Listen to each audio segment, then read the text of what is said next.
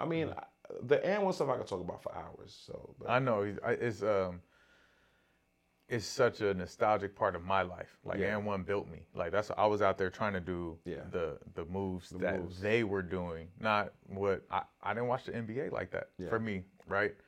And so it built me, my style, how I play, But think about that though. And then but the cool thing was I had good coaching. In my AAU situations where I was learning the fundamental side. Mm-hmm.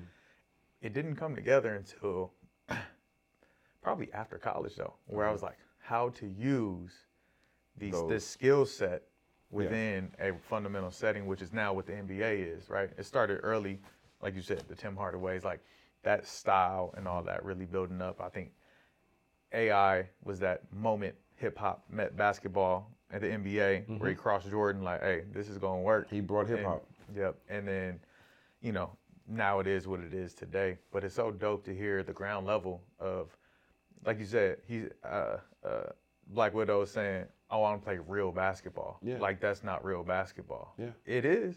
It is. It's hoop. It's actually the authentic version of basketball if you really want to talk about it. Yeah. And so how do we teach the kids about the history of basketball and also teach them how to reach their dreams with it now? Now that everything's as soon as they find something hot, they try to commercialize it. Nothing's built organically for a long period of time like it used to because of the cameras, the social media. The money. Yeah. It's quick money. We live in a microwave society right now, and that's been going on for a while, where people want instant gratification. And to be an elite basketball player, it doesn't come like that. There's a lot of time, there's a lot of effort, there's a lot of boring work, and that's what being a developer is all about. I have kids that don't like the way I train because they're like, man, we've been doing the same move for 15 minutes. I'm like, yeah, you still ain't made it. You still ain't did it right. You still can't shoot, And I have parents, I have fun with this. If a parent comes to me and I welcome critique of my program, whatever I'm doing. But there's only a certain level. You can only go so far because I'll tell you in a heartbeat, listen, I don't come to your job telling you how to make French fries. So don't come to my job telling me how to teach. Yes. And they'll be like, oh. I'm like, yeah. I say it a little different. I don't mention French fries, assuming they work at McDonald's. I get disrespectful with it. I set them up. I said, hey, what do you do for a living? Oh, I'm a financial analyst. I'm like, okay, so I'm going to come to your job and let you know how to do these numbers. Exactly. Would you let me do that? No. So why are you telling me how to do basketball? This is what I do. I know you watch it and you think you know what basketball is, but this is what I actually do. Most of those parents never played high school or college basketball. Yeah. So the assumption that they know what they're doing it's kind of crazy. And I deal with that on a regular basis on every level. With young kids coming up, with a lot of these situations. And what happens, unfortunately, is if a parent does too much early on and their child does go pro, when he goes pro and he starts to find out how things actually should be done, they cut those parents off from those situations. Yeah. They're like, no. This is my money. Mm-hmm. You can't tell me what to do with my money. You can't tell me how to run my life because I'm a man and I'm making this money and I am now the, patriarch of the family. I'm going to help support the family and so forth. And that's cool. So there are ways to be involved in your kid's life from a business standpoint, from a development standpoint, push them in the right direction and still keep that father-son, mother-son relationship alive. Yeah. But it's a very thin line that you can't cross. And it's difficult. And if you don't have anyone in your corner that you trust that will tell you this and you believe them, a lot of times you are somewhat cut off from those situations. It's unfortunate, but that's just a reality of it. There are very few parents that are involved in the business side of an NBA player's life. Very few. I don't know of 5, and if there are 5, kudos to them because they did something that's damn near impossible. Because you're talking about 450 of the best players in the world, and for your child to make it there and for you to be involved in the business, maybe you were involved in that sports field before. What is your experience in that sport field? And you were able to have it translate to your child and he gets it and he doesn't look at you as overbearing or whatever. So it's difficult. It's a difficult line, you know, and these parents nowadays, there's no real guidance. There's no book. There's no Bible on basketball. There is now. So let me talk to you about You writing it? I am. Okay. And so literally this is why I started this podcast.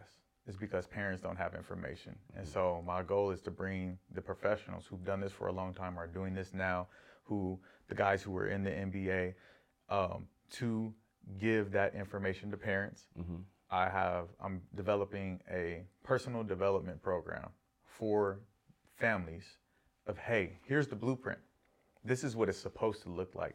This is what your inner circle looks like. These are the people you're supposed to always listen to.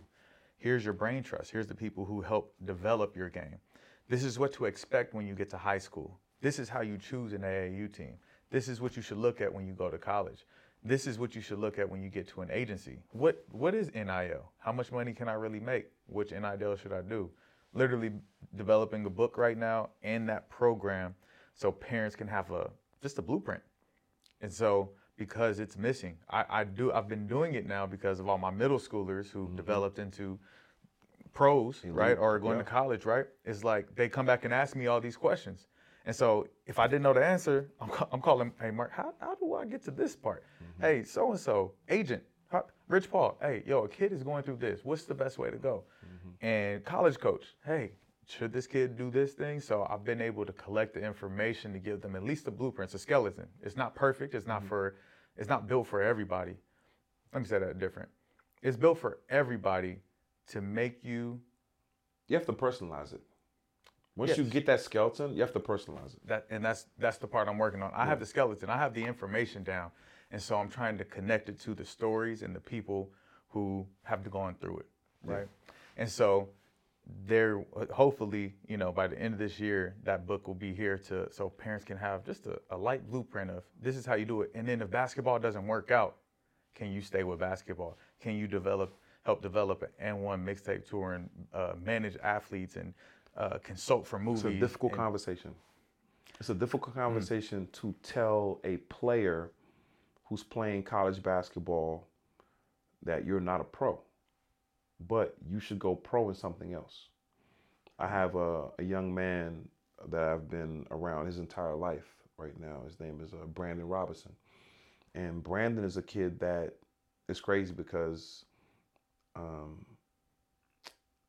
the neighborhood I lived in, a kid that lived 2 doors down from me was a kid named Ryan Harrow. He actually went to Kentucky, NC State or whatever, Georgia State, got a championship ring at Kentucky. And then around the corner, Brandon Robinson, who ended up going to North Carolina, getting a championship ring in North Carolina. And when Brandon, after his senior year, we hit COVID. So we're working out. He's trying to go overseas, trying to get, free agent look or whatever. And the workouts are going great. I mean, we got his vertical to about 41 inches, shooting the ball at an amazing clip. He's 6'5", handles the ball well, coach's son, really smart. Carolina, that's a great lineage. And I'm like, man, this ain't you. You should go into coaching. You should do like grad assistant, figure it out. And he was like, that was a tough conversation. Yeah. But the fact that I've been mentoring him for so long, almost his whole life, he took it and understood that I wasn't coming at him with any kind of malice. I was coming at him with logic. Like, bro, it is so hard to be one of the talented 450. But your father was a coach. You have an amazing IQ. And I've been training you for so long that you understand development, not training, development. Yeah. Because you've developed. And he was like, damn, man, you're right. So he went on to be a grad assistant. And the first year he was there as a grad assistant, he was training and developing the guys on the team, working with them as much as he could. They made it to the championship. And that was when they lost the championship just recently. You know. He went back to North Carolina. Went back to North Carolina. Man. Yeah. And from there, the next year, got a job working with Charlotte. So spent the year there, learning this system, video, consulting, whatever. So now he's in Utah. You know what I'm saying? And I'm talking to him, and we're like, within the next 5 years, could possibly be a head coach. Man. Making $5, $6, $7, $8 million a year, $10 million a year. Man. So now, guess what? You're still in the NBA. Man. But guess what? He still suits up and plays with the guys. Mm-hmm. Definitely destroys his coworkers. He still has a ratchet. Yeah. You know what I'm saying? Still dunking. He's still young. He's 24, 25-ish. Yes, and he's in the NBA. Yeah. You know, still on the cool side of things. He still is in line for being able to work in the NBA for 30 years. Yeah. Making millions of dollars. That's cool, Yes. ain't it? 100%. You're at the games. You're well dressed. You're flying on a private jet. You got per diem. You stay in 5-star hotels. You got security around you. He's not one to 450, but he's part of the league. No, you in the NBA. That's so, for sure. How many kids are willing to go that route? How many kids are willing to say, you know what? I've been doing a lot of push-ups and jumping jacks and toe raises, and I still can't jump like this dude right here. You know what I'm saying? Yeah. Maybe I'll take another route that keeps me around this thing. I call it this thing of ours. This basketball, this culture is called this thing of ours. You know what I'm saying? And if you're not part of this thing of ours, like the mob back in the days, that's what they called it. This is what we call it. This is this thing of ours. There's other ways of being involved. It's not just basketball. I need you. This show ain't gonna come out for a few weeks. You need to trademark that, and we're starting a brand. This thing of ours? Man, what? I want you. That's powerful, Mark. That's powerful because I live it. Yeah. I wanted to be. I didn't have the information. I went to junior college. Bad situation with the coach. Tried to walk on at CSUN, didn't make it. But I was around the game. I kept on just rebounding for free around trainers, and then just so happened while I'm training, Chris Johnson's on the other side, gives me an opportunity to train pros every day in the summer for the last 5 years, and been able to do 6 pre-drafts now and meet people like you just because I'm around the game. Like you said, it's this thing of ours. Like, I feel like I'm in the NBA because I have the access to be around these guys. I'm in the workouts with them.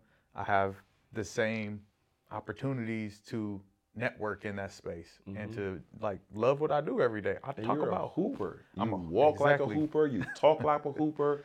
You dress like a hooper. People recognize hoopers. They're not gonna walk up to you like basketball. Edit this whole part out of the show because I don't want nobody to take this from you, man. That's dope. No, like real talk. Can we cut the air on really fast too while we're in this pause, Mark? Hey, Mark. Yo. See, for me, that is this. What this thing? No, that makes it even deeper. Yeah. It's a connection. Yeah. It's you hooped or a hooper? Yeah. Everything he is, I'm just a woman. Oh, so you need to be on the show next. And so I have a book that's coming out in September. It's called Raising the Pro. So it's so funny listening. Oh, How old are dope. you? I'm on 37. Oh, okay. I'm 40. I'll be 46 Thursday. Okay. But yeah, Happy birthday. thanks. But no, this is where the game is going, is because we've lived it now, and we have the information and the ability to write books, to access these things, and there's so many people who need it. And so, you know, my small community of 200 kids or whatever, that's who I'm trying to pump this to. I don't care if it really gets anywhere else. Now, I think it will, but that's why this is important for you to be on camera, because of who you are and understanding who you are. But And it's so funny because as I'm thinking about like the academy is like everybody would have to watch this podcast before they even enter into our academy, because like this shit is crazy, crazy cool what you're talking about. I'm so happy you talking because you don't ever talk. I'm in more love with you now. Oh God. time out. When's the wedding, you guys? Yeah. Oh no, I just want. But it's there. It's there. It ain't So going listen, this is nowhere. all I'm saying. I'm an officiant and I do marriage counseling and stuff. So I would love if you guys don't have anybody. I love doing weddings, just so y'all know. Especially hoop weddings, because this thing is ours. All right, yeah. Okay. All right. So anyways, all right. you're gonna have to fix all this big time. Sorry, but this is a moment. So speaking into that, I think the biggest impact, like you're saying, is the parent information, the AAU scene, and how parents behave in the AAU scene, and how do they navigate it? What's the best advice you can give them? Here, let's talk about this. What's the problem, and what's your solution to it? Wow. The problem we have is, I think the biggest problem is USA basketball. Yeah, I think the biggest problem is USA basketball, because USA basketball, they have the opportunity to say, you know what? Let me take over this entire thing. Let me get everybody under one umbrella. Let me let y'all have y'all leagues. But then guess what I can do? Let me get your best this many teams, your best this many teams, your best this many teams. Let me do a big tournament. Let me take this over. Let me incorporate the NBA, which gives it so much more validity, so much more power, because why would you not want to be where NBA scouts are going to be? Yes.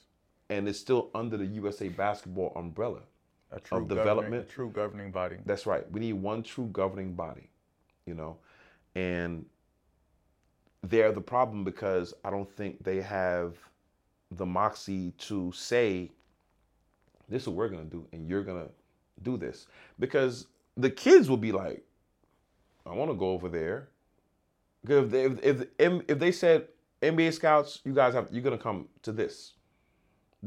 The Nike teams, the Under Armour teams, they're going to be like, yeah, well, okay, we'll figure it out. We'll go around that. And I'm not saying to take anything from Nike, Adidas, or Under Armour. Still do your thing, because you have to think about this. Why aren't there any basketball commercials anymore? Remember when LeBron had the LeBrons? You remember when he was the Penny, old man and your kid and all that? that? You remember the Penny Hardaway commercials, Penny doll, the Michael Jordan commercials, and those commercials sold sneakers. You know why they don't have those commercials anymore? Because we don't have to. All I have to do is put the sneakers on the best local basketball players in every region, and you're going to buy. That's facts. Those kids are being, I'm not going to say the word, but they're being used to market these shoes. So I'm going to give a basketball team. I think you have to say the word. Because I have friends in all of those, so I want to upset anyone. So I'm gonna be respectful for what they do, and I don't want to be disrespectful what anybody does for a living, you know. Well, I don't think it's those people, because those are your friends, right? And you know their heart is to give those kids opportunity, put money in their pockets. But brands, I think it's the brands that don't really understand that it could come off as if you're pimping kids. Yeah. It could come off as that. There we go. But I know the people who have to follow those instructions and do their job, they do an amazing job, and not to disparage them. I just think they don't. I just don't think sometimes people understand our culture in totality. Mm-hmm. We still want that. We still want that entertainment. The last person to do commercials was Kyrie, and Kyrie didn't set out to do. He created Uncle Drew, right? And he created it. It wasn't from a Nike thing. It was from, I think it might have been Pepsi One, or whatever. He had a regional Pepsi One budget, and he did commercials on the internet, for the internet, and it blew up on the internet. And they said, "Nah, Then they aired it, and then they said, "Let's go and shoot it again. Let's get the big boy cameras." They did it. Matter of fact, I think the second Uncle Drew commercial was shot at Jim Gilliam Park, where I used to play it back in the day, in the back. And I was like, wow, he just did something. And you think about it, his idea turned into a movie. It turned into a movie. It turned into the point where his popularity was like, Nike was like, wow, he just won a championship. Everybody's cool with him. He got his own character. He has something within him. Yeah. He has intellectual property that he can create at any moment. And he did that. Created his own shoe. He had the top selling shoe. You know, Kobe has great intellectual property. He can create. He was creating. Yeah, I want my shoe to feel light like this. I want this input. PG has great input, intellectual property. We all have the ability to create intellectual property because as a culture, we've always created.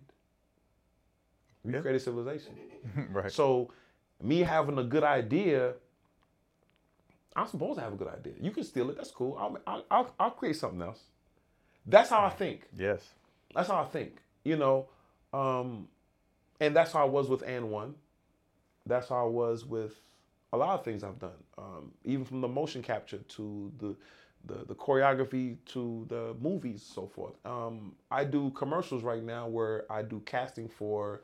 I own a company. We do casting for TV commercials. I've done an iconic commercial that included Tom Brady and Morgan Freeman. I did help do the commercial with Steph Curry just recently with Under Armour. I did an iconic Gatorade commercial with Kanye West music in the background. I've done all this within the past year and a half, you know, creating a company out here, one of my best friends. So you gotta think about what this culture does, like how many doors it opens and how many different things you can touch and be involved in. And it's unfortunate that our kids don't look at it from that perspective, and the parents don't look at it from that perspective. They don't look at it like, why am I going to this school? I should go to this school right here because their alumni base is amazing and they'll be able to give my son an opportunity outside of basketball afterlife. Because guess what? If I get drafted to the NBA and I play 15 years, that's an amazing, man. You know how much money you make in 15 years? Right. You make $400 million. Okay. So you make $400 million, you finish your career, and you have about $150, $200 million left. And you're, let me see, 90, that's what, 34 years old? You're a young man. What you gonna do with this money? If you don't do something with it, you're gonna spend it. Right. Because your bills still matriculate. It's still going. That ad machine is still going. So you wanna have those alumni. You want to be able to go back to school, take a class in the summertime, get your degree in something that you love. Why aren't more NBA players owners of franchises? We've seen guys like Jamal Mashburn. We've seen, my man Ocho Cinco. Everybody keep thinking he's broke. He's like, man, I got it. He's like, this they say my net worth is online. He said, here's my bank account. He owns McDonald's franchises. Right. We have guys like, people don't know Vinnie Johnson, who played for the Detroit Pistons back in the days. Yeah. He took advantage of being in Detroit and learning the auto industry business, not the car business, the industry, making parts and so on and so forth. And he's worth upwards of $500 million. A guy named Junior Bridgman. And mind you, Vinnie made $5 million over his NBA career. So you take that time and you invest in yourself in the summers and you learn and you grow and you branch out. Yes. You know, Dave Bing is one of the guys that I think opened the doors for those guys in the Detroit area because he was involved in the steel business. You know, Bing Steel, whatever he had out in Detroit back in the days. You have a guy like Junior Bridgman who owns a bunch of Wendy's franchises. I think he's worth like $300, $400, $500 million. Yeah. Magic Johnson with the Starbucks and all these things. Shaq. Why aren't we, as parents, why aren't we talking about life after basketball or what if basketball does not work for us? Because the percentage of players that actually make it from high school to college is 1%. High major, that is. Well, not Division I.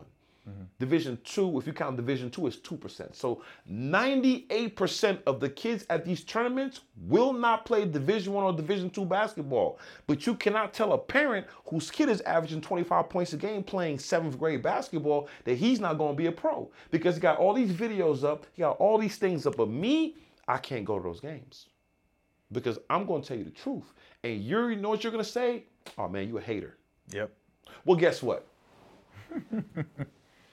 I don't have to like anything. You like vanilla ice cream? I hate it. That make me a hater?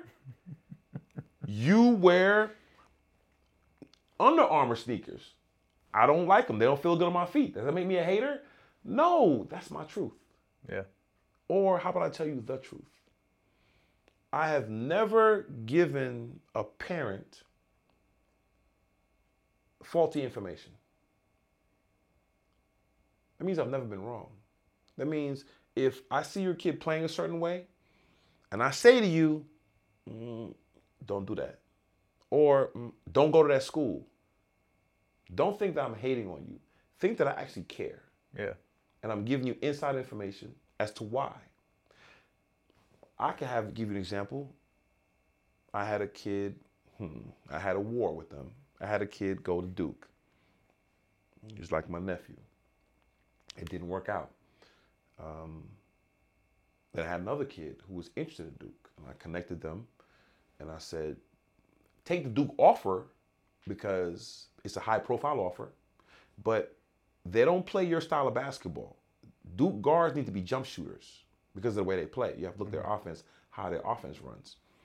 That's not you. You're more of a Kentucky guy. I don't care who else goes there. I think I know exactly who you're talking about. I said, you can go to Kentucky. He's like, oh, well, my AAU teammate, he committed to Kentucky. So what? You're better than him. It doesn't matter. And Cal will play multiple point guards. Yeah. A great college team is a team with great guards. Absolutely. So it doesn't matter. He didn't listen. Ended up going to Duke. No disrespect to Coach K and that organization, that system, but they have a specific system that they play. For that player, it was not a fit. It was not a fit. Now, if you have that type of player, you're as Coach K, I don't care if he fits or not, I want that guy on my team. Right. He's an amazing athlete. He can help us, so on and so forth. But it's not going to help him reach his dreams. There's no, so people will say, well, this school is the school of my dreams. The school of your dreams is a school that actually helps you achieve your dreams, reach your dreams. So if you think it's this school, it might not be. You have to find that school that fits you, that helps you reach your big dream. Yes. Of playing the NBA, possibly. I feel like that's what a lot of the guards that are in the NBA did. The Ja Morants, the Steph Currys, the Dame Lillards.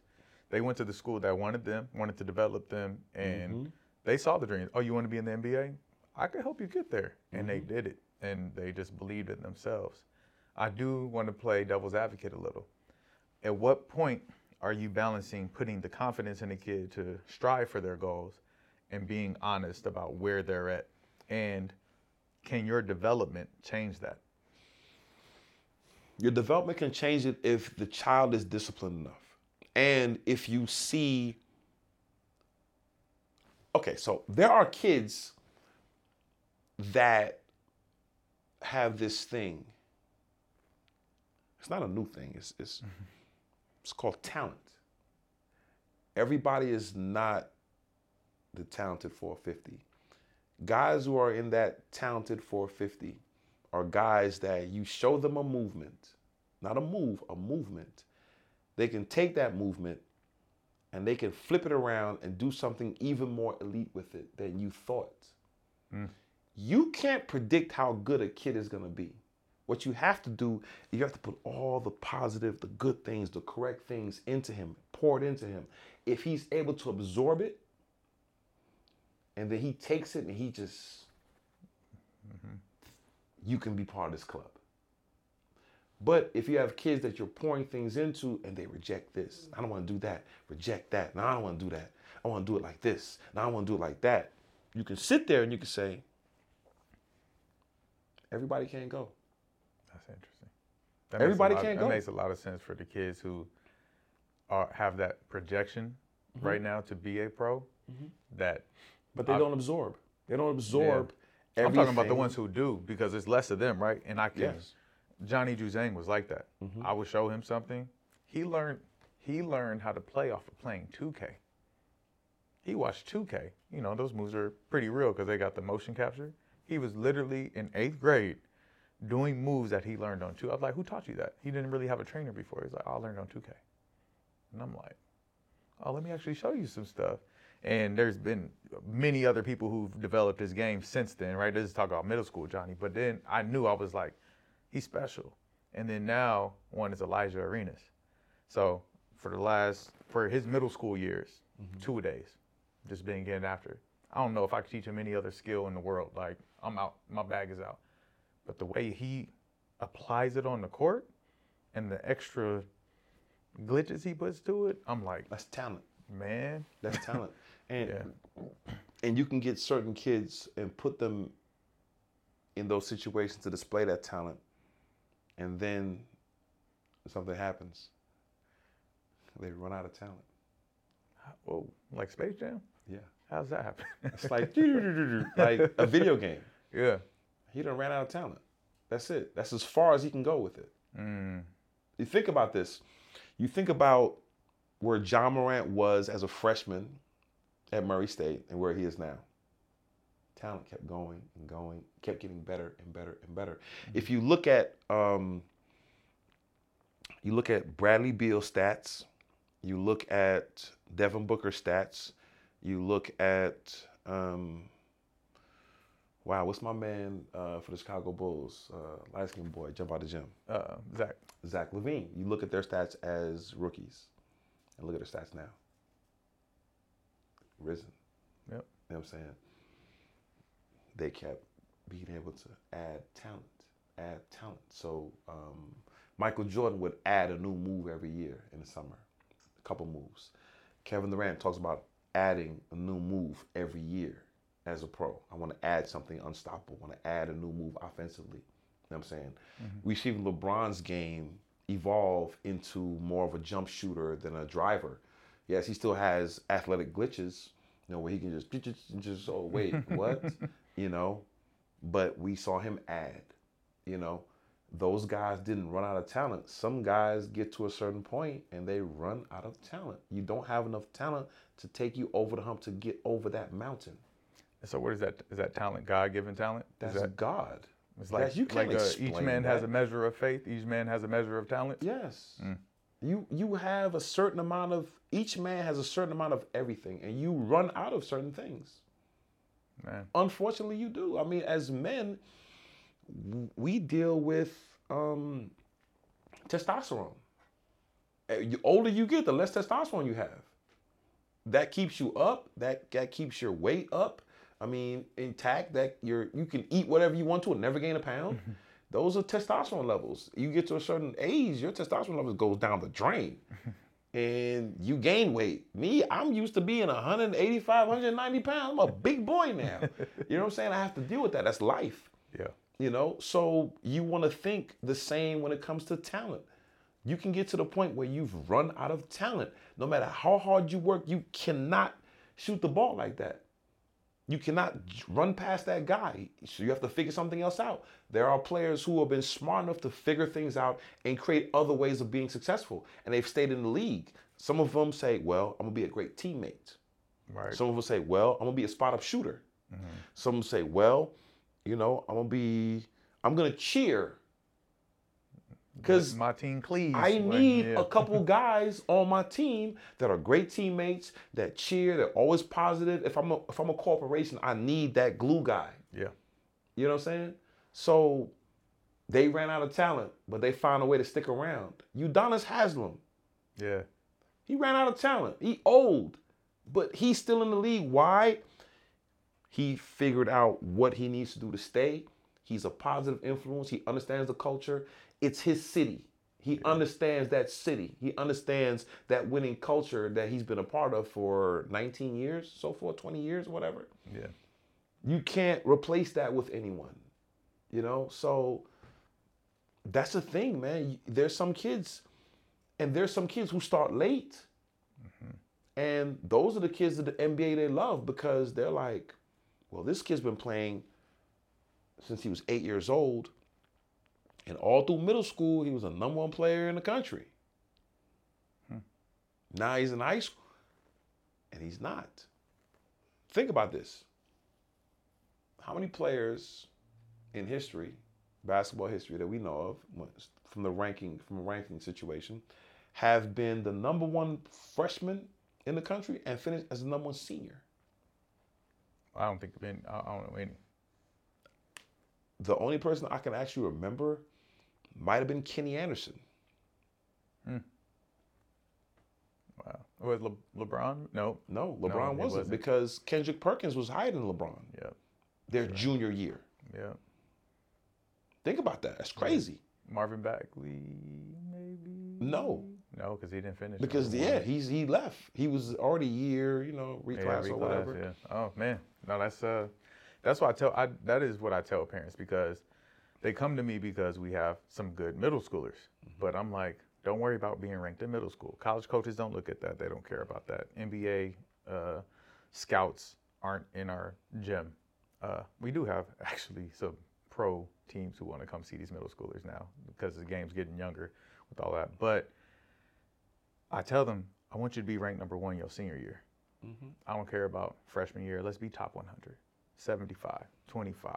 Then we get to that top, that top spot. It's easy to hunt rather than be hunted. Because, name drop. I have a young boy I've been working with since 7th grade. His name is Isaiah Collier. And when I met Zay as a 7th grader, he was in a high school camp. So he's going through the drills and so forth. He's a cool little young kid. I'm thinking he's like a 10th grader or something like that. After the camp, I'm sitting there talking to him like, man, I don't know about you in basketball, man. You about to be a junior or something? He's like, no, I'm in the 7th grade. It's like, what? Like, who is your parents?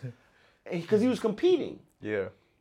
But you could see physically they were bumping him and so forth. But he was competing, and without the physical, he would make the mental plays all the time, the correct plays every single time. He's like, no, Coach Larry, that's my uncle, that's my dad. So 6, 7 years later, he's number 1 player in the country. He wasn't number 1 back then. I think early there was like 4th and 5th grade. It was like, oh, he's the best player in the country, stuff like that. But that's not real, right? Because you don't have a real sample size. So I think all through high school, he was like middle of the pack. And I always felt like that's a great position to be in because you want to hunt. Yeah. Because when you're hunting, you got an X on your back. You don't see who's hunting you necessarily. You don't know who got in their head. Yeah, I'm going to get at you. And when I get at you, I got something for you. It's hard to be that guy that's hunted because every single time you get on the floor, you have to realize this guy's coming for my crown. Yep. And very few people have ever aligned to that thought process. Michael Jordan did. Yeah. But Michael Jordan was crazy. To be an NBA player, you have to be crazy. To do something over and over and over and over again and expecting a different result means you have a level of insanity. I'm shooting on this little rim. I'm taking 1,000 shots a day. 1,000. Can you imagine if every day we did this? Expecting to hear a perfect sound? They call you crazy, right? Yeah. So to be able to do something 1,000 times a day, expecting the same result over and over or a different result is a level of insanity, which is why development is so boring, which is why everybody's not built to be developed, which is why people run out of talent, which is why there's only 450 guys in the league. And actually, it's not 450 anymore. It's 5'10", 5'40", because they've added the two-way. more two-way guys. They've added 3 more two-way guys. But the guaranteed contracts are at 450. So we always say the talented 450, elite 450. But no, it's this game has so much depth. There's so much culture. Yeah. You know what I'm saying? Basketball for me is maybe soccer. But basketball to me is the only sport I feel that has its own subculture. Think about that. No one stood outside for the new Under Armour cleats that were coming out. Right. No one stood outside for the new football jerseys or whatever that were coming out. But we did that for basketball sneakers. For sneakers. Yep. We did that. No one got killed because the new fitted hat. You got that? Give me that. No one robbed you. Like they was killing you for Jordans. Yeah. We dress like basketball players. Basketball players have taken on fashion and taken it to another level. They literally have the cameras at the elevators when you go into the arena. We're coming from the players' parking lot. We're coming upstairs, and the first thing I do if I'm with a player, I'll move over to the side. he got on something special. I got on something regular. Get him in the picture. Because I want to be the Wizard of Oz anyway. Yeah. I just tweeted recently, I don't want to be famous. I don't want to be well known. I just want to be paid well and hard to get in touch with. Yep. That's why, for me, the few players that I work with, like, you're not going to see no videos of us working because I don't want you copying what we do. Why? Because if you don't get the total story about why we're doing that movement, you're not getting the true representation of what I do. Like, I work with a player. It's crazy because I was in the gym this summer, spring, summer, and I'm working with players, and later on, I see my movements being replicated by other trainers. And I'm like, that's interesting. It's really interesting because you're replicating something from the outside in. You really need to be inside to understand why we're doing that. And I guess it's a compliment because somebody sees your work and they're like, yo, that's dope. I'm gonna do that. Everybody does that. But we've lost the ability to be apprenticed. Yes.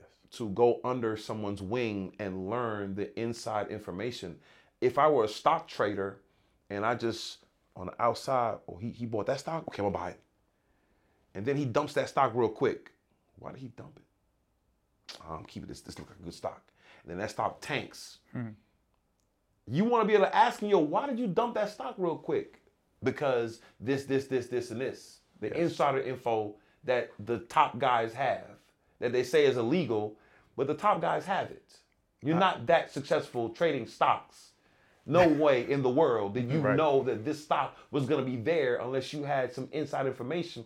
Well, I have inside information because I've been doing this for 29 years. So if I look at a guy who's a trainer that's crazy, he's hot on the internet, and he's 35 years old, right?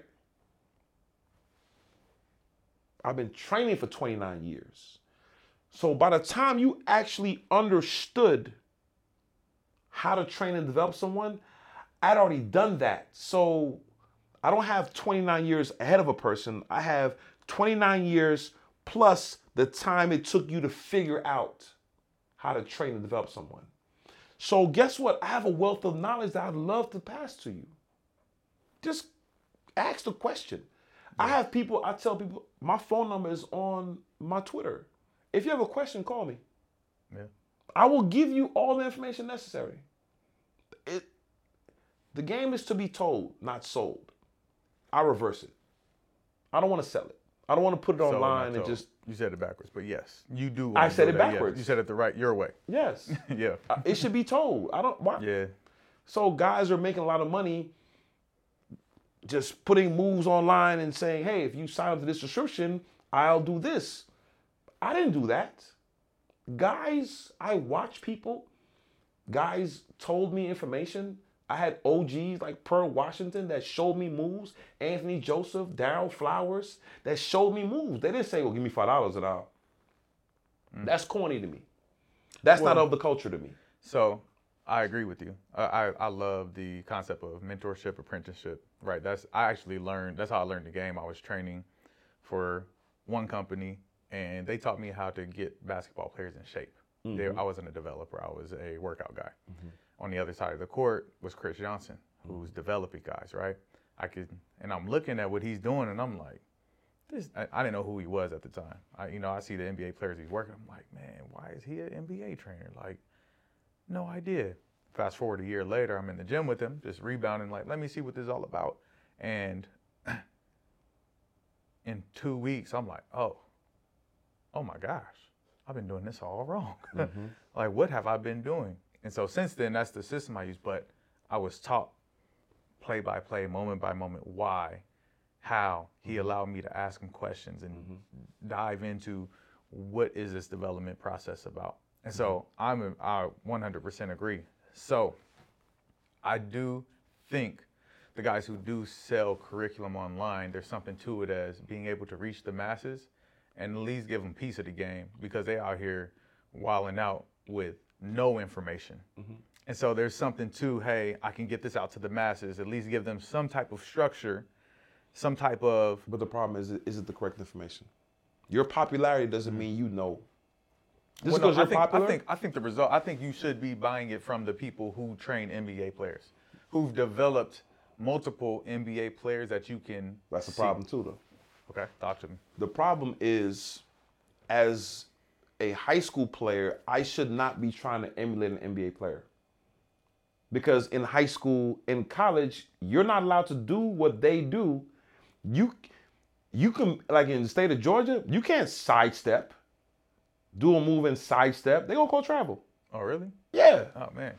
Maybe not in Cali. I love Cali. But California basketball, the reason why California has the most pros and always has is because the style of basketball they play in the state of California is more translatable to the NBA than any other state. In New York, we're ball dominant. We're ball handlers. In the state of Georgia, they're athletic, which is starting to be a thing. Florida, they're athletic. They're more football than basketball. Texas, they're athletic. They're more football than basketball. They're athletic. But the way they've always played in the state of California, run and gun. Run, shoot, jump. Yeah. Now you get a few guys that dribble. Baron Davis don't know this, but Baron Davis, in and out, cross, up fake, that's my move. I brought that to California in 1987. 87, think about that. Man. You didn't see anybody up faking, crossing over, hezzy, blowing by in California in 1987. I don't know if you were even born yet, though. I was one. I was one. You was one? I was one. He don't know that. What we talked about earlier, the moves travel. Yeah. Based on people relocating, going places and so forth. But when he brought that to the game, and then you started having dudes that was really focusing on ball handling in Cali, like, whoa, like James Harden. Yeah. Like, whoa. I mean, and California is one of the sunshine states. California is a state where the kids get more vitamin D, which helps grow bones, helps grow muscle development, and so on and so forth. You think about it, the most athletic kids come from the sunshine states, the states that have sunshine, which is California, Texas, New Orleans, Alabama, Georgia. Those states that get the most sunshine per year have the most athletic players. Florida and Cali always have the fastest people in track. Yeah. Alabama, those places, sunshine, vitamin D. So there's a lot. This game is so vast. Yeah. You know what I'm saying? It's a subculture within the culture. There's so many things about the game. And here's a question for you. Is a guy an NBA trainer if he works with NBA players, or if he's trained an amateur and turned him into an NBA player? How many people that say they're NBA trainers have trained a kid that was unranked and helped him get to the NBA? Right. It's a very small list. So, very small list. I always tell people that you will never see NBA trainer next to me. You can say, I train NBA players. I work with NBA players. And I say this, I work with Chris Johnson, who's an NBA trainer, and have trained these players. But you're a development guy. So you kind of fit into one of your guys that you develop will play in the NBA. So then you're on that path. But very few people have the fortitude, have the knowledge, have the understanding of development to be able to take a regular kid and find out, does he have that talent? Yes. But you know what I'm saying? Because you're going to have kids in your program that are elite and they're going to be ranked high in middle school and early on in high school. And by their junior year, it's over. I've already had them. Yeah, that's already happened. Exactly. We've seen it. They ran out of talent. But maybe they did too much too early. Yes. You know what I'm saying? Because think about it. If you're 9 years old and you're averaging 40, that means you're averaging 40 doing it a certain way. That means you're shooting from your chest right here. Yep. You're shooting underhand layups. Usually way more athletic, developed a lot quicker athletically. But now you get to the point where you've plateaued. And these underhand layups are getting beat to the stands. And that shot you're shooting from here, you can't get it off. Because you didn't take that summer like Steph Curry did and raise his shot from here to here. Yeah. His shot is here. Mm-hmm. He doesn't shoot here. His shot is here. But it went from here to it was here at first in middle school. See, I seen all these kids play when they were younger. You know what I'm saying? I remember people laughing at the little skinny kid. You know what I'm saying? If it was a little Charlotte team. I'm like, he got a shot though. And the advantage some of these kids have as children of NBA players is a very slight advantage that people never think about. When they're young and they're able to go to the games and they're able to be ball boys and stuff like that, they get to shoot in arenas. So now they have an understanding of depth perception. Yep. There's nothing behind the backboard. It's just air. When you're in a high school gym, there's a wall directly behind that backboard. Yep. So shooting jump shots is not as difficult. But when there's nothing there and you have to shoot on just a stationary thing, it's a lot different. So going from a high school gym to playing in the Carrier Dome in Syracuse, you're not going to have the same jump shot. Right. It's going to feel totally different. You're going to feel like you're just shooting the ball and it's just floating in the air. Right. So coming up with an NBA parent and you're allowed to shoot in these facilities and so on and so forth, think about a lot of the kids whose parents played in the league and then they become NBA players. A lot of them are shooters. Yeah. Is that a coincidence? Oh no, I mean I knew that. Even Bronny. Right. People don't. That's why I thought people about that. love hating on that kid. That kid's special. Yeah.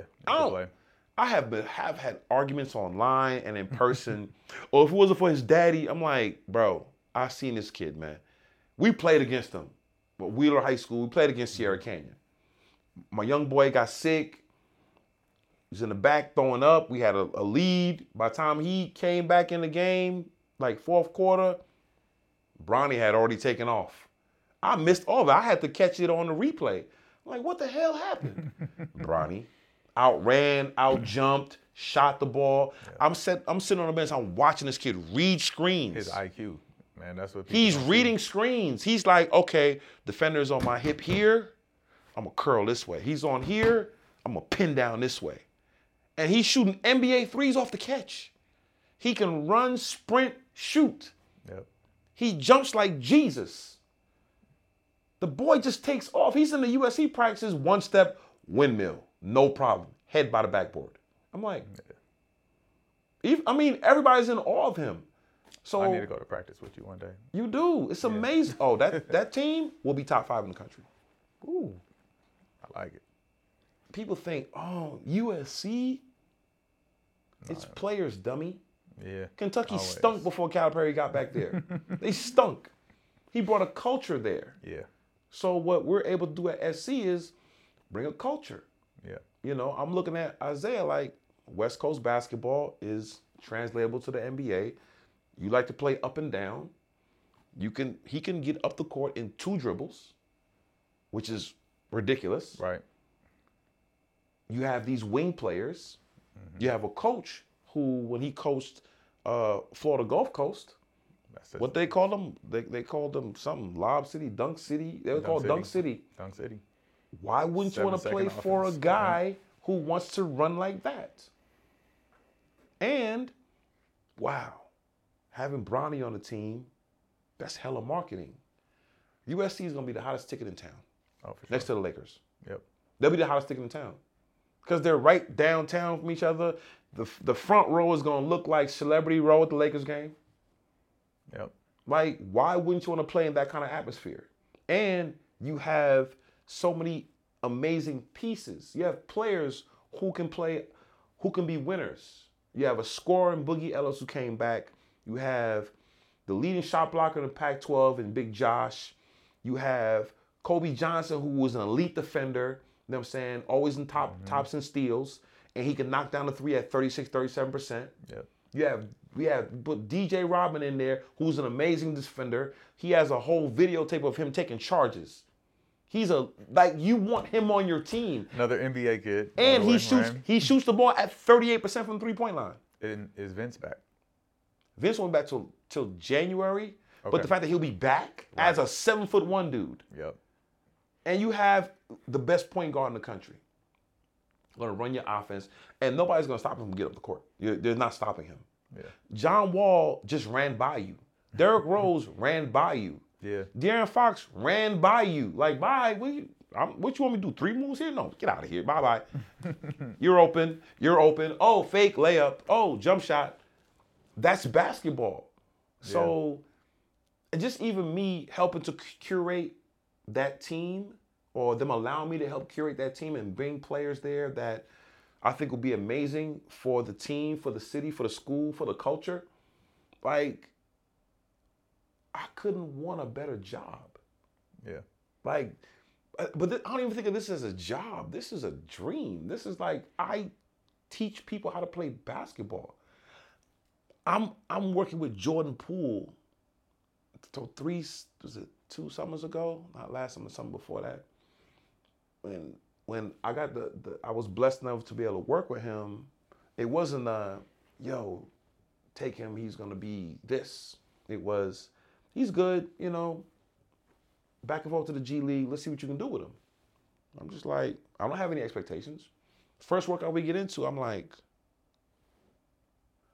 I study his movements. I'm like, let's create moves based on your movements, what your body's comfortable with. His sidestep. The sidestep is more powerful than stepping back, because your body isn't meant to push backwards, but it can push sideways. More powerful, and you create more space doing that. Let's snatch your crossover. Let's not snatch it across. Let's snatch it back. The in and out, the overhand in and out. All these things are movements that work with his body. Yeah. So we're able to create moves that work for him. They didn't think he was going to come back with a handle and movements like that. They thought he was going to be shooter, because they had the assistant coach. One of the assistant coaches came down from Golden State, Chris, who was super cool. And it was all shooting practices, shooting drills.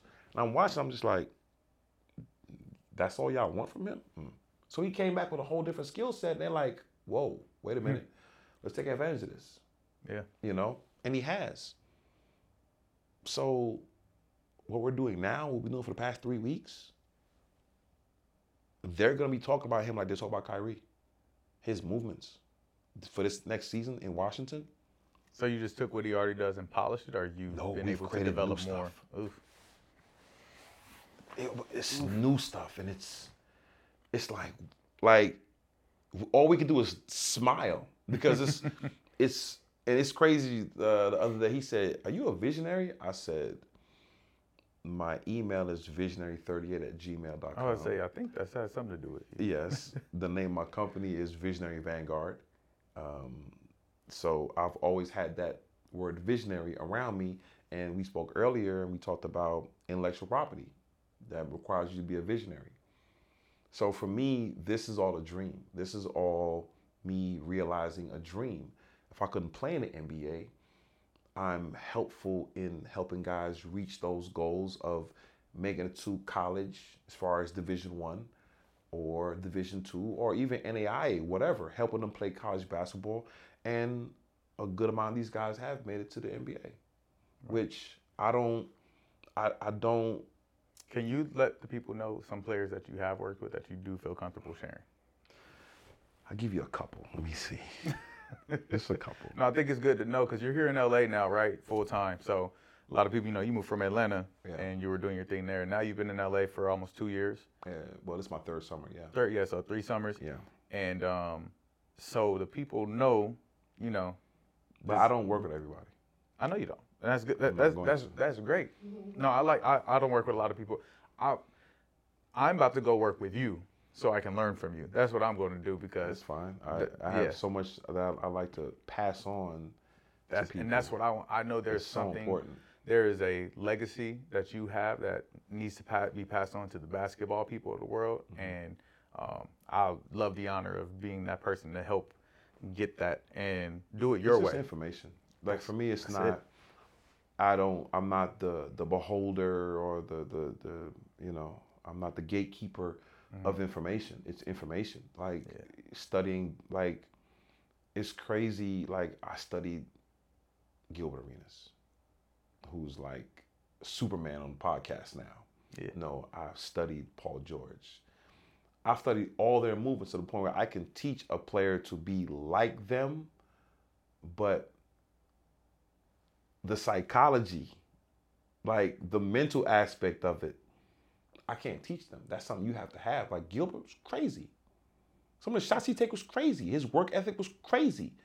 Paul George was an annual mixtape baby. Yeah. I mean, 2 summers ago, I went to him, I said, bro, you know you could add 5 points a game to your normal average if you just played out the mid post and just got some easy buckets in the mid post. I said, I watched your synergy. Every time you get the ball in the mid post, you score like 70% of the time. He's like, I'm not ready to do that yet. I still got some wiggle.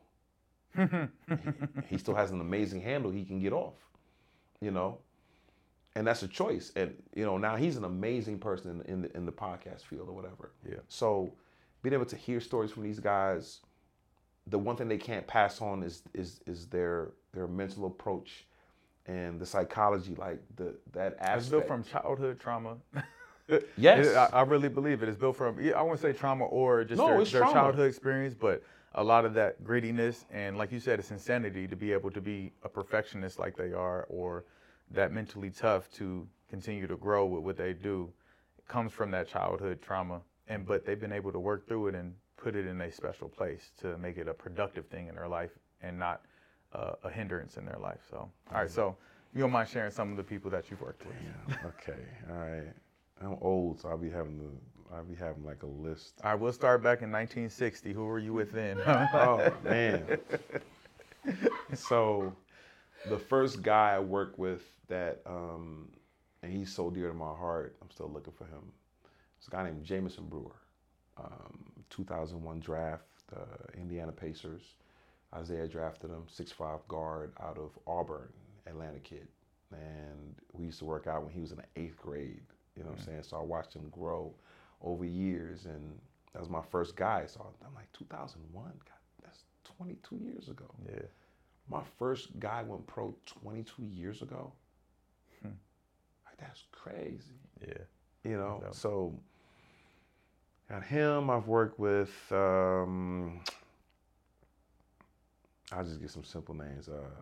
Jordan Adams, who played for UCLA, got drafted by the Grizzlies back then.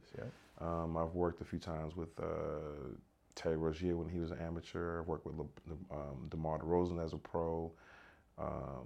Just once, Kevin Knox, who you've seen our workouts. Mike Scott, Terrence Ross. The year T. Ross broke the NBA record as the first person to ever hit 200 3-pointers coming off the bench. That was our first summer together, you know. And that was pretty easy work because I was able to figure out what the coaching staff wanted. So they're gonna run him off pin downs and curls. I'm like, easy work. Yeah, it's an hour and a half of work. And he would do the workouts at game speed, you know. And so it's easy when you have a professional that understands his role. Yeah. So for him to be able to do that, you know, he got a big contract, and he's a simple and amazing person. So, you know, he's a family guy, so that money gonna last him forever. Yep. You know, he might have one more contract left in him. So Jalen Green, I did 3.5 months of pre-draft work with him, which changed his game a lot. His handle got a lot better. When he worked out for the Detroit Pistons, they said it was literally one of the best workouts they've ever seen in history. He was in such great shape. We had an amazing strength guy that worked with him, a guy named Jason Estrada. He works out of El Segundo area. Amazing. He works with DeMar. You realize DeMar DeRozan's never had an injury. Right. Yeah. It's, you know, his strength guy. You know, he's amazing with that stuff. He's so holistic and so forth. Jordan Poole.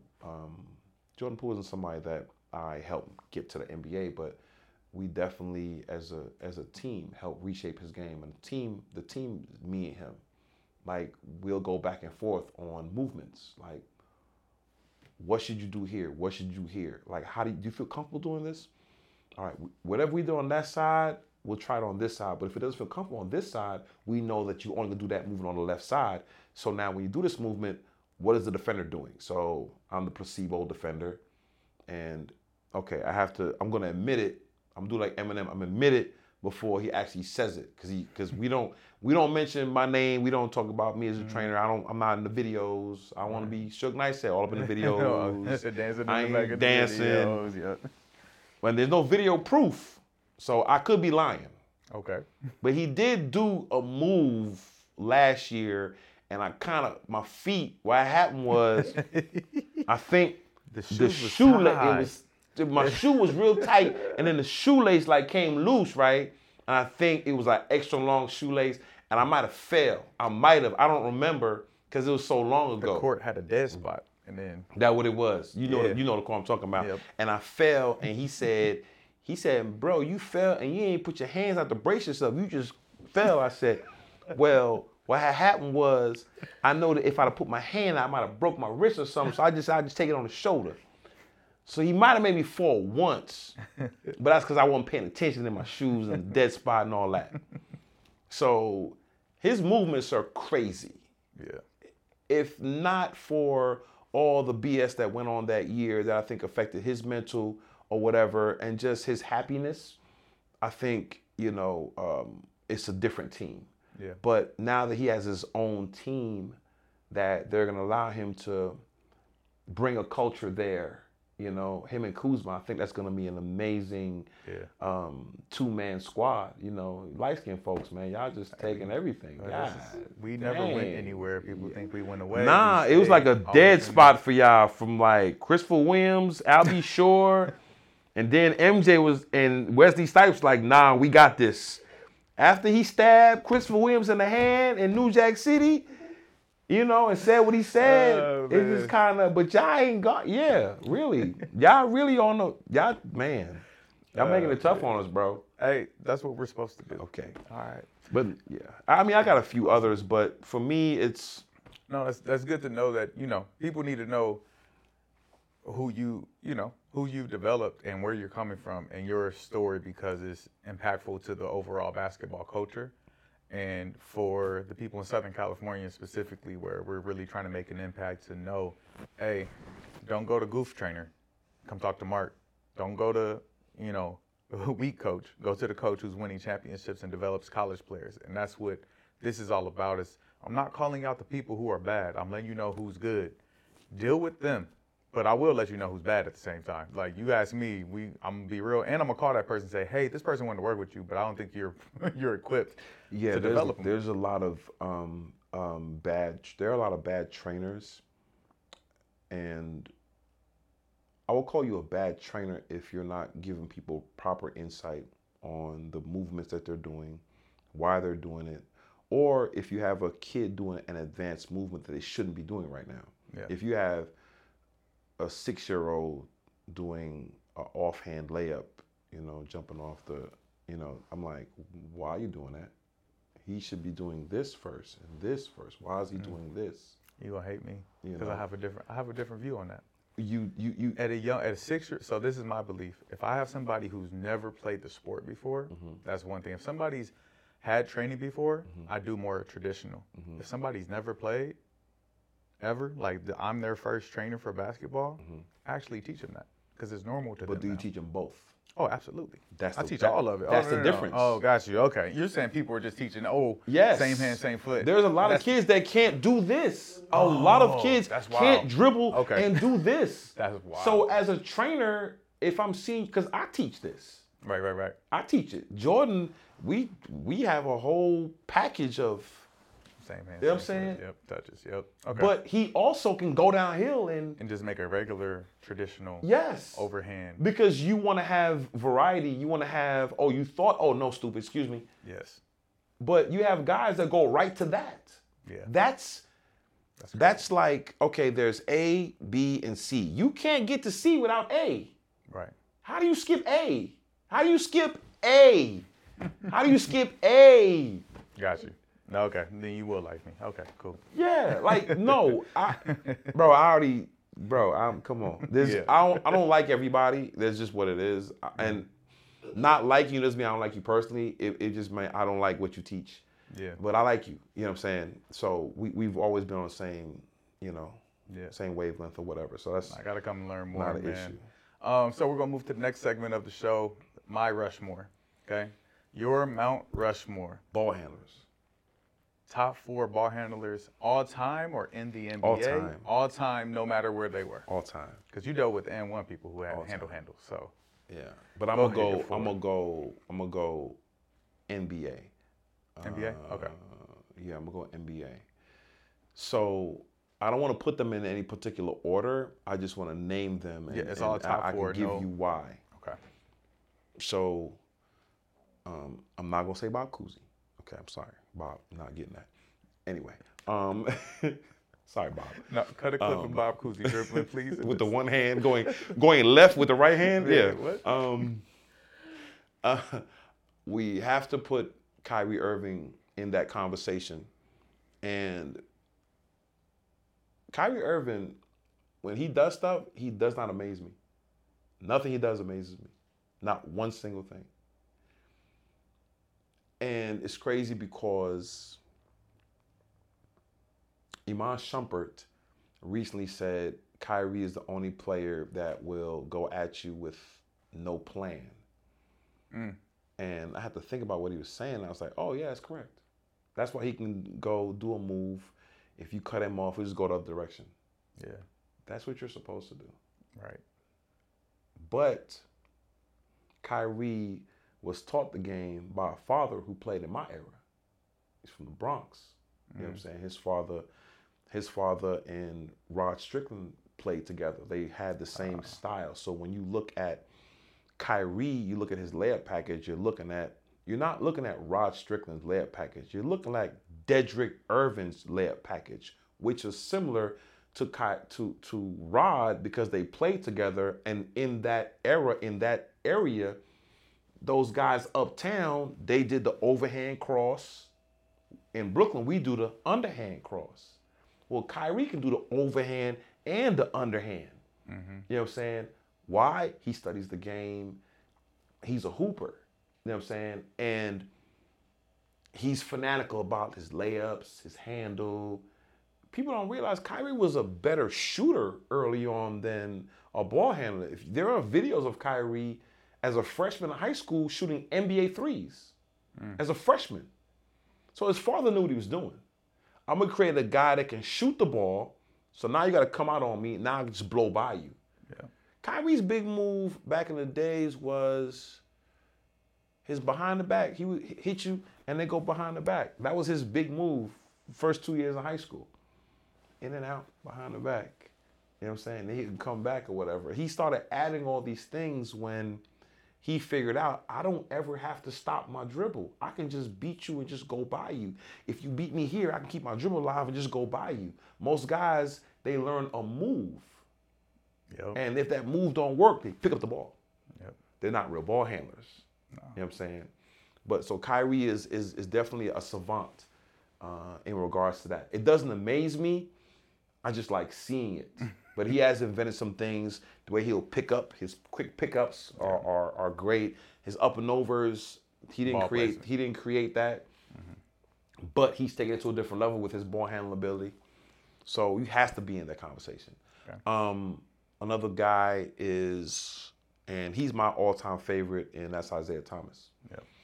Isaiah Thomas, you look back his first year in the NBA, and there's a sequence where he's dribbling the ball and they try to double him and he'll back out and he starts getting the ball real low and he starts tapping him between his legs and just going and he just go and pull up a jump shot. I'm like, whoa. Like, I watched him early on when he was playing with Kelly Tripucka, you know, who had the mullet or shag or whatever. You know what I'm saying? Michael Jordan dunked on him or whatever. Like, I watched him, the early Isaiah, just get buckets, you know? Because when I saw him at Indiana, when I saw that championship game, I was wondering, how was he able to get to the basket so easily?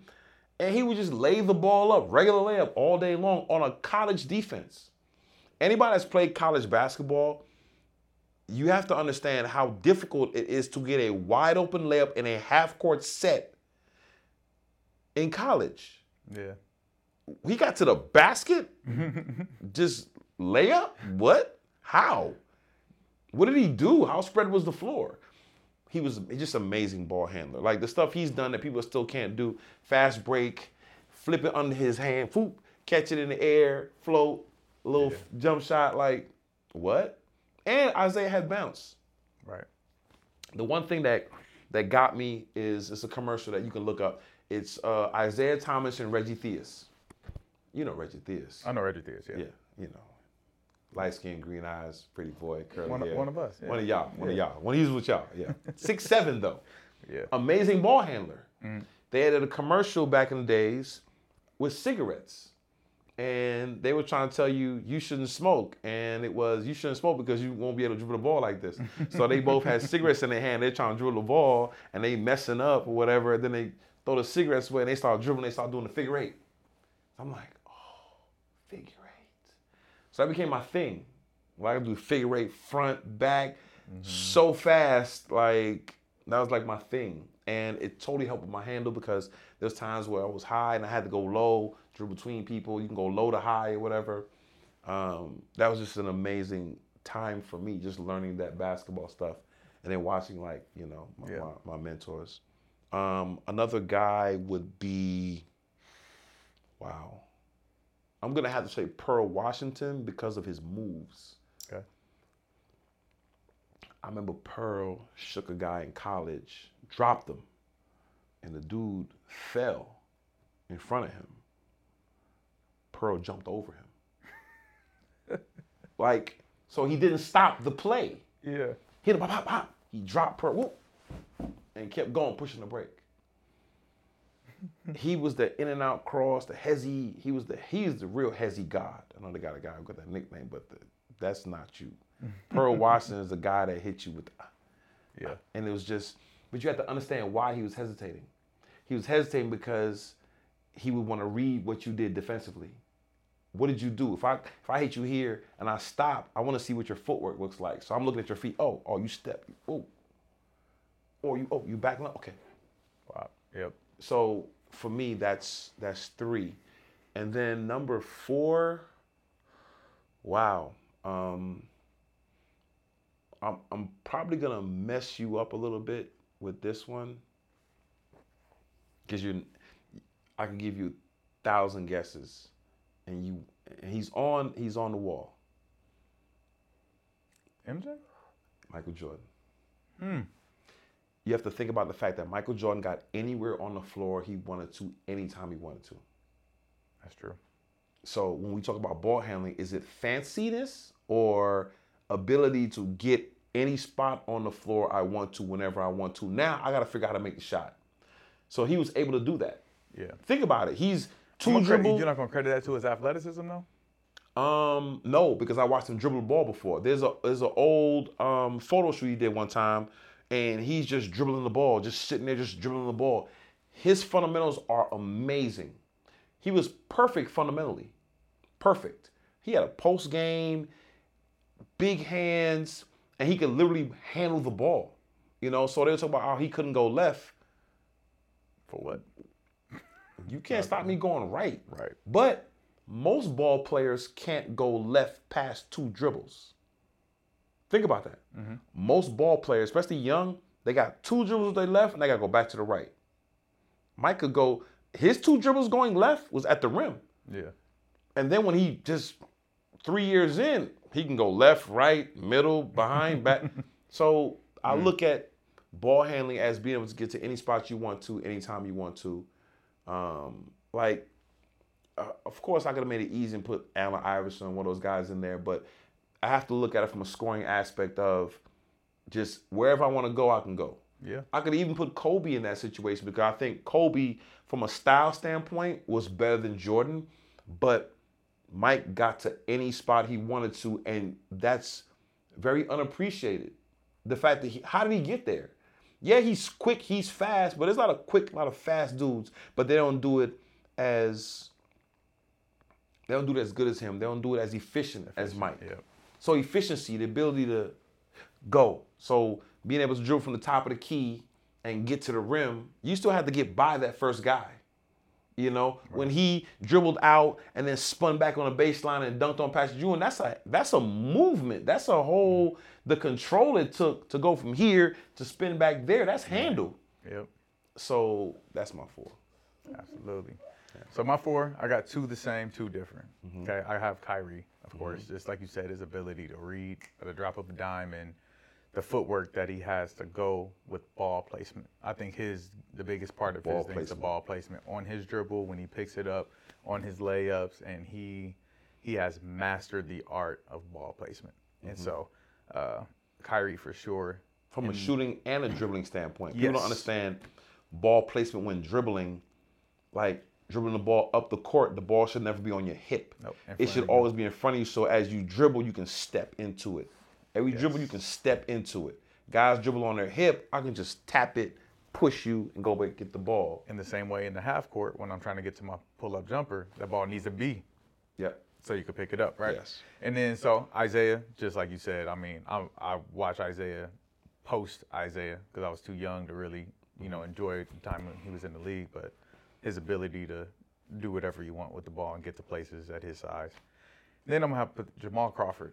Jamal Crawford, his creativity, he never trained, he just hooped. He worked on his, he felt the game. He flowed with the game. He's a natural. So the moves that he created, some I feel like he created, the behind the back with the pro hop, pro hop, hit the double behind the back that Curry does now. Like, man, that's Jamal Crawford stuff. Yeah. And just the feel of the game, natural ball handler for sure.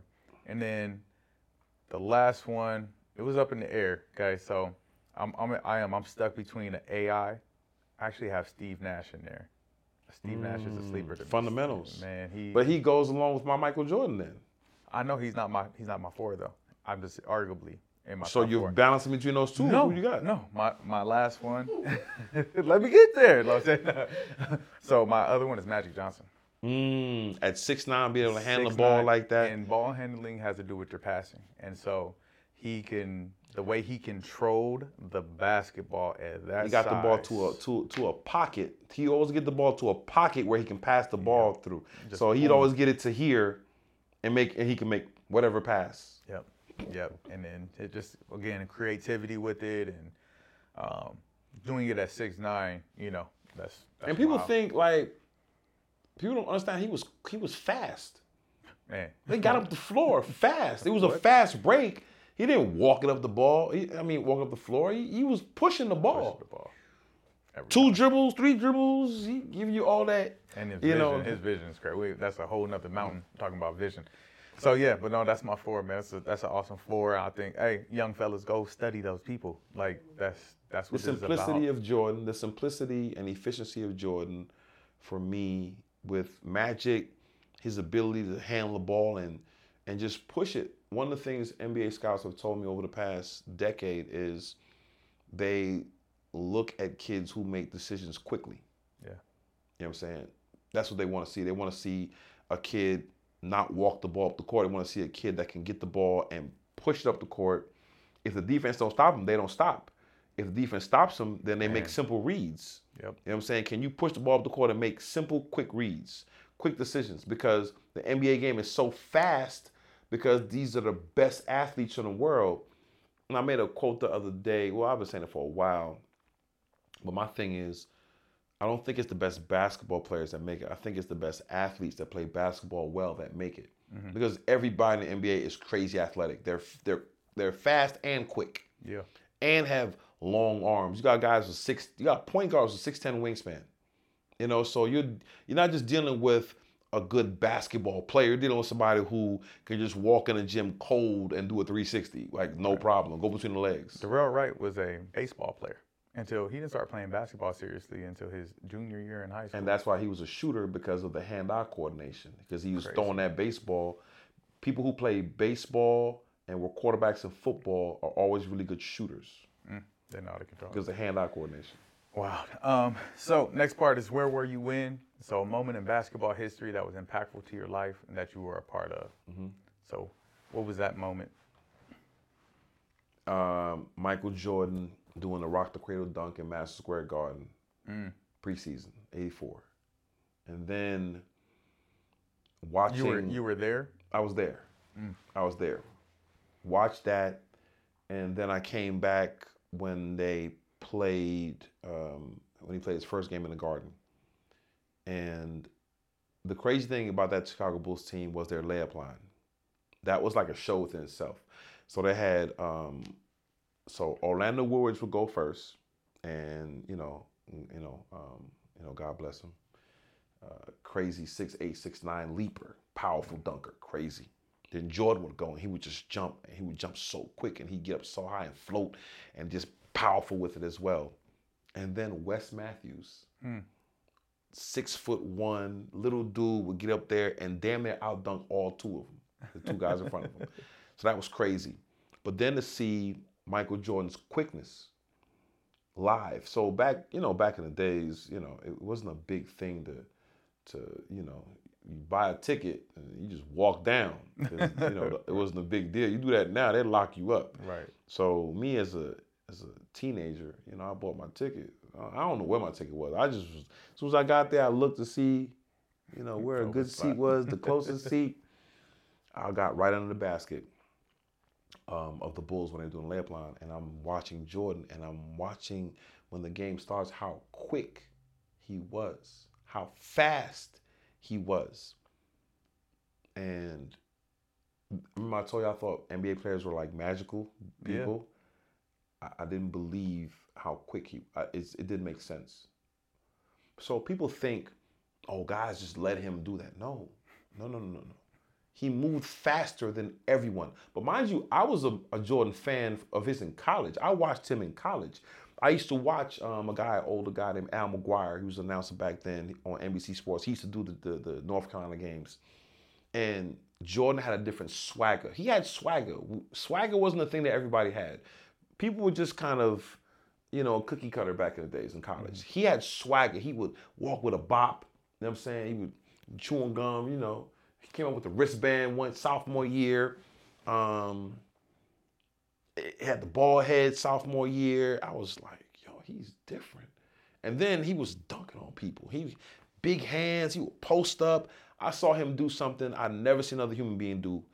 The ball was taken out of half court. He's standing at the 3-point line, and he's on the ball taken on the sideline at half court. So probably slid up a little bit. Kenny Smith inbounded. He threw the ball up. So Jordan's just standing there, and the guy's face guarding him right here. Dude just threw the ball straight up. Jordan jumped straight up in the air, caught the ball, and kept going up with it, and took a jump shot and made it. That's he alley-ooped a jump shot. Alley-ooped a jump shot. I never thought about that, but you're right. He alley-ooped a jump shot on an inbounds play. The most amazing thing I ever seen. This is at North Carolina. Life. He was at Carolina. Oh, we got to find that. Yeah, I promise you, I would not even make that up. It doesn't even make sense to make that up.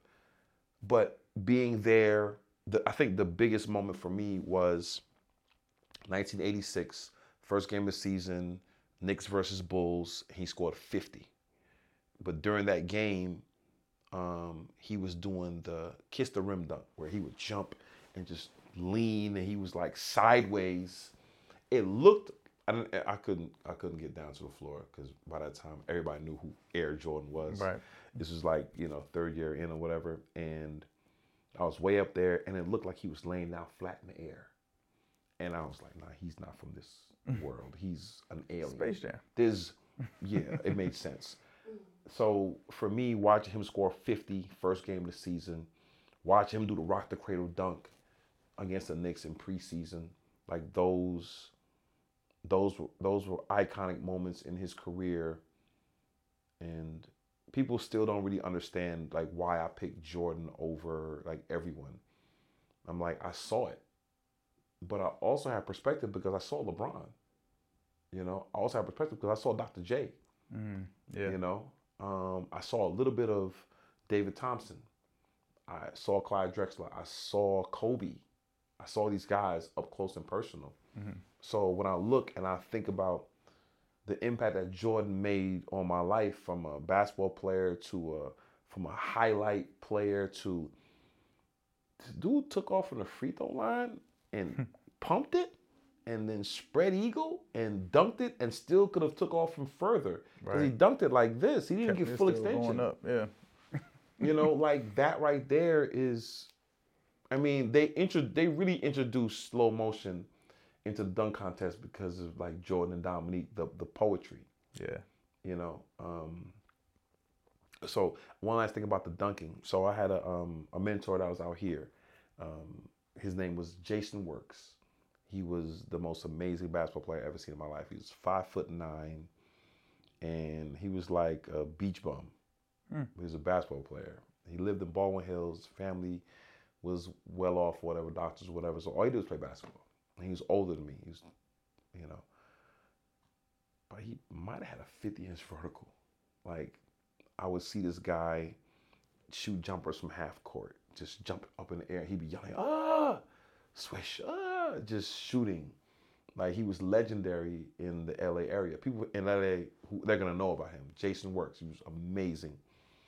And he taught me one of my biggest lessons about basketball, about being prepared. He was like, yo, you wanna play one-on-one? I was like, I was cocky too. I was like 18, I was nice. Like, you're not doing to me what you do to them dudes. I'm fresh out of New York City. He said, you think you good? I said, pfft. He was like, I'll play your game to 25, going by ones. Back then we played real games. We didn't go to 7, right, 12, it's an ones hour and game. twos. No, it's 1. He said, if you even touch the basketball, you win. I want to fight him at that point because I felt disrespected. That's disrespectful. I said, what you mean touch? Like you miss and I get the ball? He said, no. If you can even touch the basketball while I'm dribbling, you win. I'm going to destroy you. I want to fight him. Did you touch the basketball? 15 minutes later, it was 25 zip. And I was like, teach me, please. So he ended up like training me, you know. And there's a bunch of guys that I came up with that know. One of my guys' name is Jason Martin.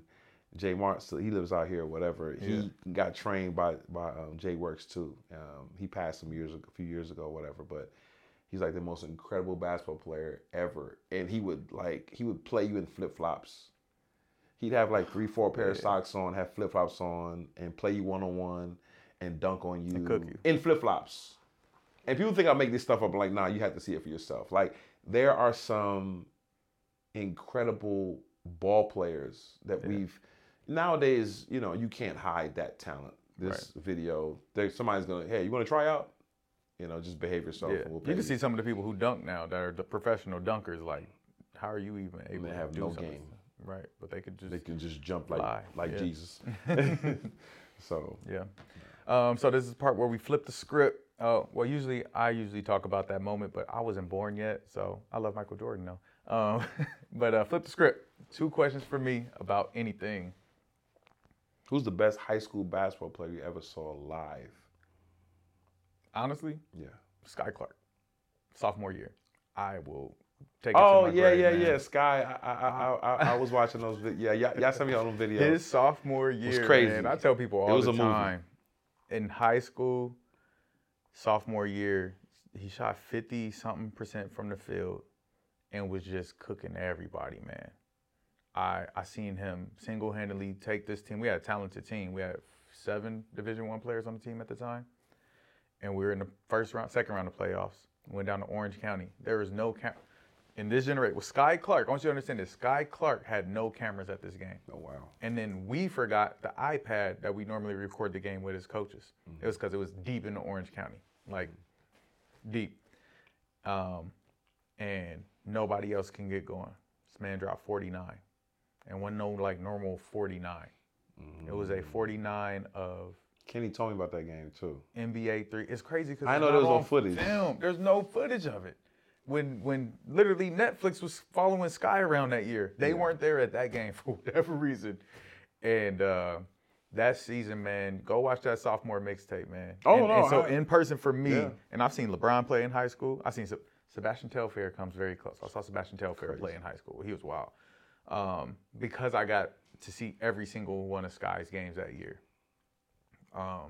Man, it was crazy the things that the kid was able to do and to, you know, witness his growth in that time. So that's because once he left you, he was in Tennessee. He was in Tennessee, and I would go and work him out, and he used to be mad at me because I'm like, I'm not. You're not doing all that dribbling. I want you to simplify it. You know, and he got to that point, and his first game, junior year, he scored 51. He had 38 at halftime, and a coach said, "Stop shooting." Why? Because he's at a private school, and like sportsmanship? The pressure from parents was like, this kid just got here, and you let him do all this. But he was shooting 80% from the field. He probably shot 85% in the first half. He missed maybe 2 shots or less, maybe. I was like, he had 38 at halftime. Man. And I was like, oh, he's going for 70. Yeah. And then he wasn't sure. I was like, well, shoot the ball. What are you doing? Show that. You know, but you could tell the pressure had gotten to the coach or whatever. So, yeah, I knew at that time he has talent. Yeah. And he's still absorbing talent. So there's no, and then he's with my OG Kenny Payne at Kentucky now. So, at Louisville. So there's no telling where, you know, they'll be able to take him. I know I talked to Kenny a few weeks ago, and he said that he's testing through the roof. So this should be a big year for Louisville, a big year for him. Hopefully he can recreate that magic, because I think as an elite ball player, once you're able to play the game from a lower level at the upper level, so if you can take your high school game and play like that in college, it's like, whoa. Yeah. But then if you take your college game and play that in the NBA, it's like, you know what I'm saying? Yeah, that's why you're there. Yeah. Absolutely. Yeah. Yep. No, so there you go, Sky Clark. Okay, so, which one is your favorite movie? And why? Whew. Man, so many ones. I don't know how you got Cornbread Earl and me. You weren't even born yet. My mama put me on. Mama put you on. They killed Cornbread. Man, they running in slow motion. Yep. The fish that say Pittsburgh was crazy. Yeah. Man, this is really, really tough. I think it's Sunset Park. I don't know why I was gonna say my man Talent is in that movie. It's crazy. I brought Talent to do a comedy show when I was at Georgia College in Millersville. He's crazy. Yeah. No, I think it's Sunset Park. If I could watch any basketball movie on repeat over and over. And it's tough because Above the Rim is right there. Coach Carter's really up there. Loving Basketball was up there. But Sunset Park, because it had the hip hop fully injected. So did Above the Rim, but it was like high school kids. And just the comedy factor of it. A young Terrence Howard, a spaceman, was hilarious. And there's some unforgettable quotes. Oh, wow. I forgot about that. Yeah. He was a crazy Dude, they was in there running, doing the wall sits, and he's counting 9, 8, 7, and then look on his face. He's not even featured on the poster. Nah. Like, those guys were above him, and now he's way above all of them. That's crazy. Yep. And so, and there's so many quotes in that movie that me and my friends took and said throughout my childhood, and things I'm not gonna say on the camera, but it's man, Sunset Park is one of them ones. And I kind of like sleeper stuff. Like, I like to find sleepers on the basketball court. It's a sleeper film to me. I don't think not every Hooper seen Sunset Park. Every Hooper seen Above the Rim and White Man Can't Jump, though. You know, and so Sunset Park. Most people haven't seen Fighting Forrester. Right, and that's the one. Sean Connery, man. Kills it, it's man. Sean Connery, like gems forever. Yeah. Now every movie up here, man, is impacted me. And and when you're young, you want to find a love in basketball. You wanted to have the game like an Above the Rim like Kyle Watson, and you start spreading your fingers on your jump shot like you're supposed to after the advice. The air up there was crazy to me. The air up there was so crazy. But it happens now. Like that's now that's it's a thing. Real it's thing. a real thing. Yeah. It's a real thing. So. Yeah, I think people sleep on Eddie, which is a funny movie. A lot of NBA stars in that movie. One of the first ones that had like a lot of NBA dudes. And so, I think all the hoop movies is nice. So, yeah, all those movies make money. Yeah. So got 24-second shot clock. That's your camera right there. Let the people know anything you want them to know, anything that you want them to, anything new you have going on you want them to know about, or just talk to the people and let them know your heart. I don't know. This is not much to know. I love basketball. It's not a job. It's a dream come true to be able to play in this space, work in this space, and I think parents take advantage of these opportunities for these kids to get an amazing education and experience rather than think about it as my kid's going to go pro. And that's one of the biggest issues is that every kid that goes Division I, you're potentially not going to be a pro, but open up your kid's eyes and talk to the school about how they can help connect them with alumni. Like every kid should be doing an internship in the summertime. If you're not a guaranteed pro, one and done or whatever, you can still find time to do an internship because once you finish that internship every year, now think about it, you got 3 years you can do internships. Once you graduate, you have the possibility of working for one of those companies. And within that internship, you're learning not necessarily the job itself, but you're learning how to handle yourself in corporate America, how to deal with decision making, how to dress, how you should deal with certain situations or whatever. Hell, how to get coffee, how to be on time, how to be early. If you on time, you're late. You know, certain things in corporate America that those are values that you need to have before you even step foot into those situations.